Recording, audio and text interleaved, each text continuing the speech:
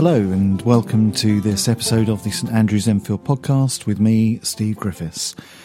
And in this episode, I want us to think about a really fundamental issue, which is the pursuit of happiness in our lives and what we need to do to find a happiness that lasts. And to do that, we're going to be thinking about Psalm 1, which is a great introduction, I think, into this topic. And of course, it really is an important issue because we're all searching for happiness, aren't we? It's the one thing that all human beings have in common. Every single person on this planet is searching for happiness. Aristotle, the philosopher, worked it out thousands of years ago when he said that the pursuit of happiness is the only thing that human beings do for the sake of itself, and that every decision we make in life is made in the light of our pursuit of happiness. Now, some of those decisions are very direct. We might eat a curry because it makes us happy, or we might watch a favourite programme on Netflix because it makes us happy, or we might go clothes shopping because it makes us happy. But other decisions that we make are less direct, but nevertheless geared up towards the pursuit of happiness. So we can decide to do something which might make us unhappy in the short term, knowing that it will bring us closer to happiness in the long term.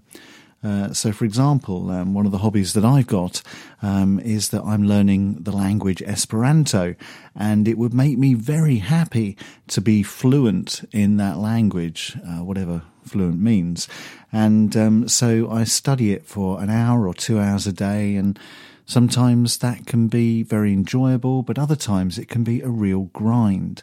But I put myself through that with self-discipline on a daily basis because I have a sense of the happiness that will be attained when I am fluent or more fluent in the language. Diets are the same, of course. We may go through short-term pain for the long-term gain of achieving happiness. So the pursuit of happiness is really what drives us all. And then Aristotle hit the nail on the head again when he said that even the things that we do wrong in life and the bad decisions we make in life are still in the pursuit of happiness. So, for example, I might steal someone's car because I think that owning that car myself will make me happy. I may take drugs because I believe that numbing the pain for a few hours will bring me happiness by helping me forget the agony of my life.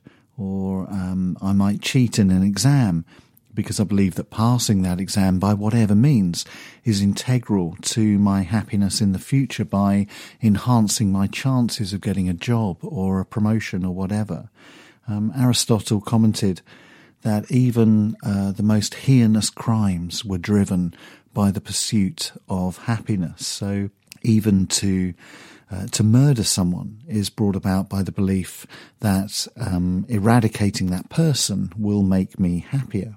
So the pursuit of happiness then is behind every decision that we make in life, for good and for bad.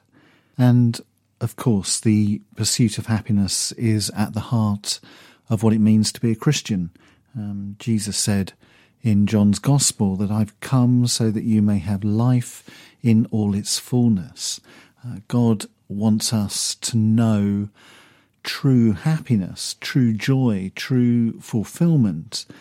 And that's why he sent his son Jesus into the world, so that our sins could be washed away by his blood and so that we could have eternal access to God the Father.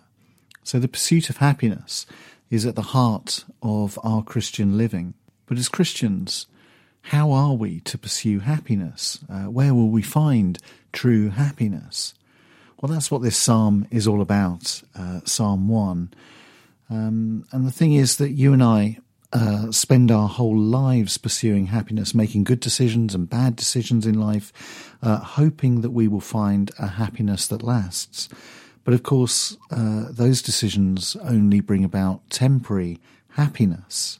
Shopping may make me happy for a while until the thing I bought wears out. Eating a curry will certainly make me happy for a while, but only until I'm hungry again. Stealing a car may make me happy, but only for a while until I end up in court. Where do we find a happiness that lasts forever?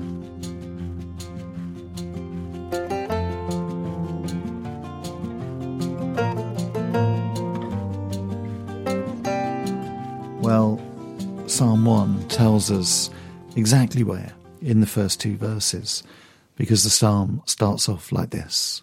Happy is the one who does not walk in step with the wicked, or stand in the way that sinners take, or sit in the company of mockers, but whose delight is in the law of the Lord, and who meditates on his law day and night. So the psalmist makes it really simple for us to understand. In fact, it's so simple that it's easy for us to bypass it. I've read that psalm literally hundreds and hundreds of times in my life, and yet still I don't take heed of it like I should. Still, I look to other means for my happiness in life through good choices I make and through the bad choices I make.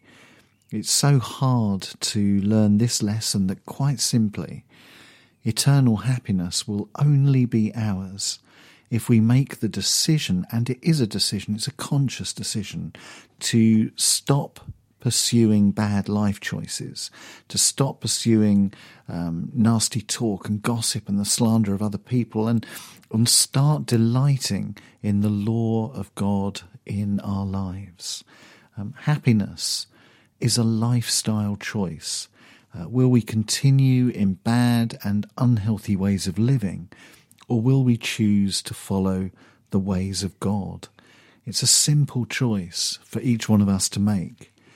And if we choose for God, we will know eternal happiness, because Jesus offers us life in all its fullness. And as we make that choice on a daily basis, so we come to understand ever more deeply that the happiness we think we're pursuing through our life choices is only a dim shadow of the real happiness, or what we might call joy, that is found in a relationship with God. Because happiness pursued through many of our life decisions is only fleeting. It can be easily lost when something negative happens to us, whereas the joy of being in a relationship with God cannot be lost, even when life throws us curveballs and a raw deal, and even in our moments of deep loss and agony.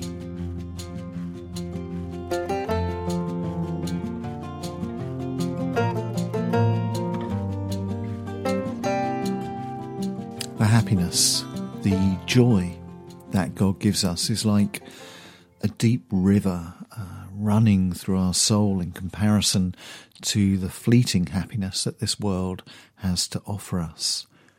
And that's why in verse 3 the psalmist writes this of the person who lives life pursuing God.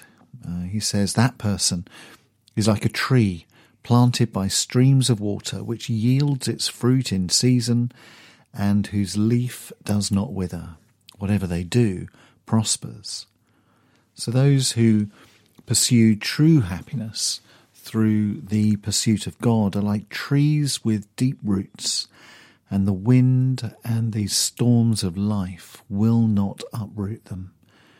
So ultimately then, happiness is about being rooted in God, deeply connected to God.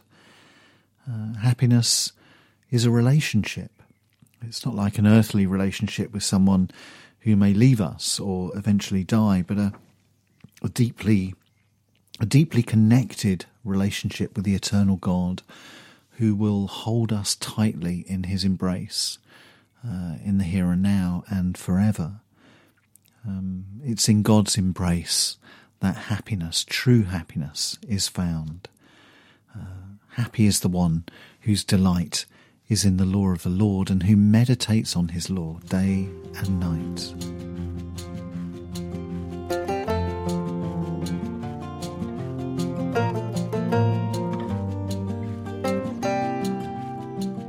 But how do we delight in the Lord? How do we meditate on his law day and night? Well, we can't stay up all night reading the Bible, can we? We've got to get some sleep. We've got jobs to do. We've got families to look after. So I don't think it means that. I think there's something else here about making spiritual disciplines so much a part of our everyday life that even when we are not actively engaged with them, we're still in their presence, and those disciplines are still informing us. Let me give you two examples, not actually from spiritual disciplines, but two examples that may help us to understand this a bit better. And first example really is back to my language study, learning Esperanto. Now, I spend a lot of time immersed in the world of that language each day. I study Esperanto. I listen to Esperanto podcasts and Esperanto music. I read books in Esperanto. I study the Bible in Esperanto. Now, I am still far from fluent in the language, but much more regularly now I find myself thinking in Esperanto and talking to myself in Esperanto and even dreaming in Esperanto, because conscious immersion in the language is beginning to impact me on a subconscious level.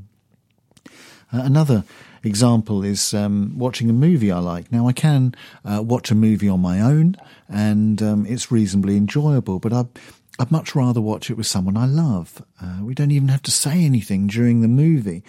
Just sharing it in each other's presence is enough to alter the experience dramatically. And I think that's what dedication to the spiritual disciplines of prayer and Bible study eventually bring about in us.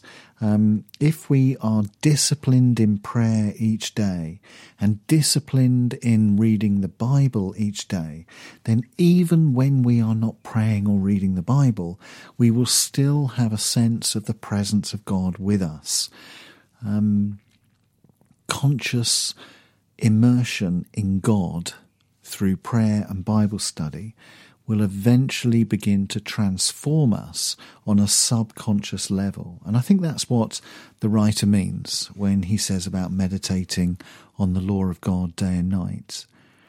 And it's as this becomes a deeper reality for us that we discover true and lasting happiness, true and lasting joy, as we become more aware of God's lingering presence with us.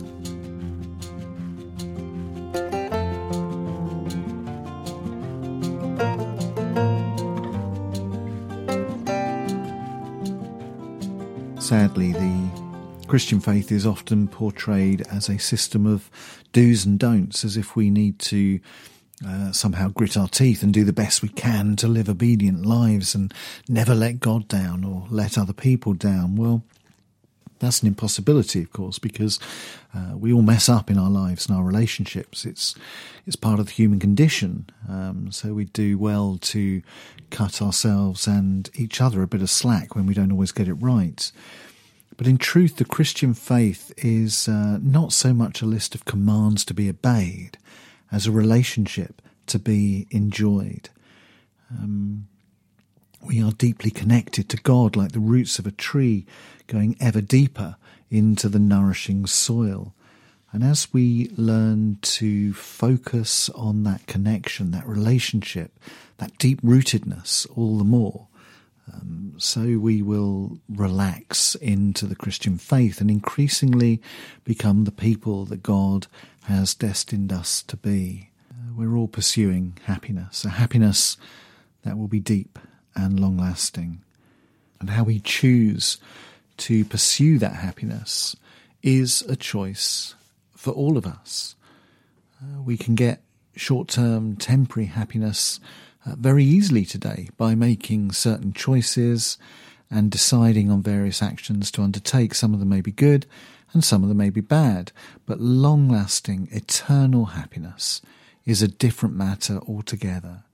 And Jesus said, I've come so that you might have life in all its fullness. And he also said, I'll give you peace that the world cannot give. Now, surely, if we have these promises from Jesus, life in all its fullness, a peace that the world cannot give, surely that's an offer from God worth pursuing with every fibre of our being. So let's pursue happiness. Let's pursue joy. After all, it's what we were made for. But let's make sure that we put behind us our bad choices, the sinful behaviour, the gossip, the slander, the anger, the seeking after revenge, the desires of the ego, the pursuit of worldly recognition and all the rest of it. And let's instead resolve to delight in the law of the Lord and meditate on his word day and night, so that our conscious decisions towards happiness increasingly transform us on a subconscious level. And then as we do that, we will know what happiness truly is. We will know peace and joy in our hearts. And ultimately, that's what you and I were created for.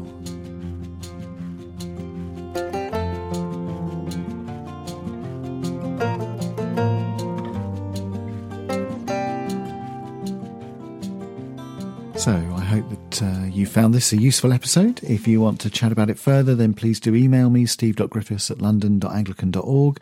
Do check out our website, standrewsenfield.com, and our Facebook page, St Andrews Enfield. And don't forget, please, to subscribe to these podcasts so that we can send them directly to you. And let other people know about them too, so that we can grow together as a community exploring the importance of God in our lives. So wherever you are, whatever you're doing today, I hope that you will have a deep sense of God's peace in your life, and that you will increasingly know what it is to find happiness. Not just a fleeting happiness, but a happiness that is enduring and eternal. So have a great day. Bye.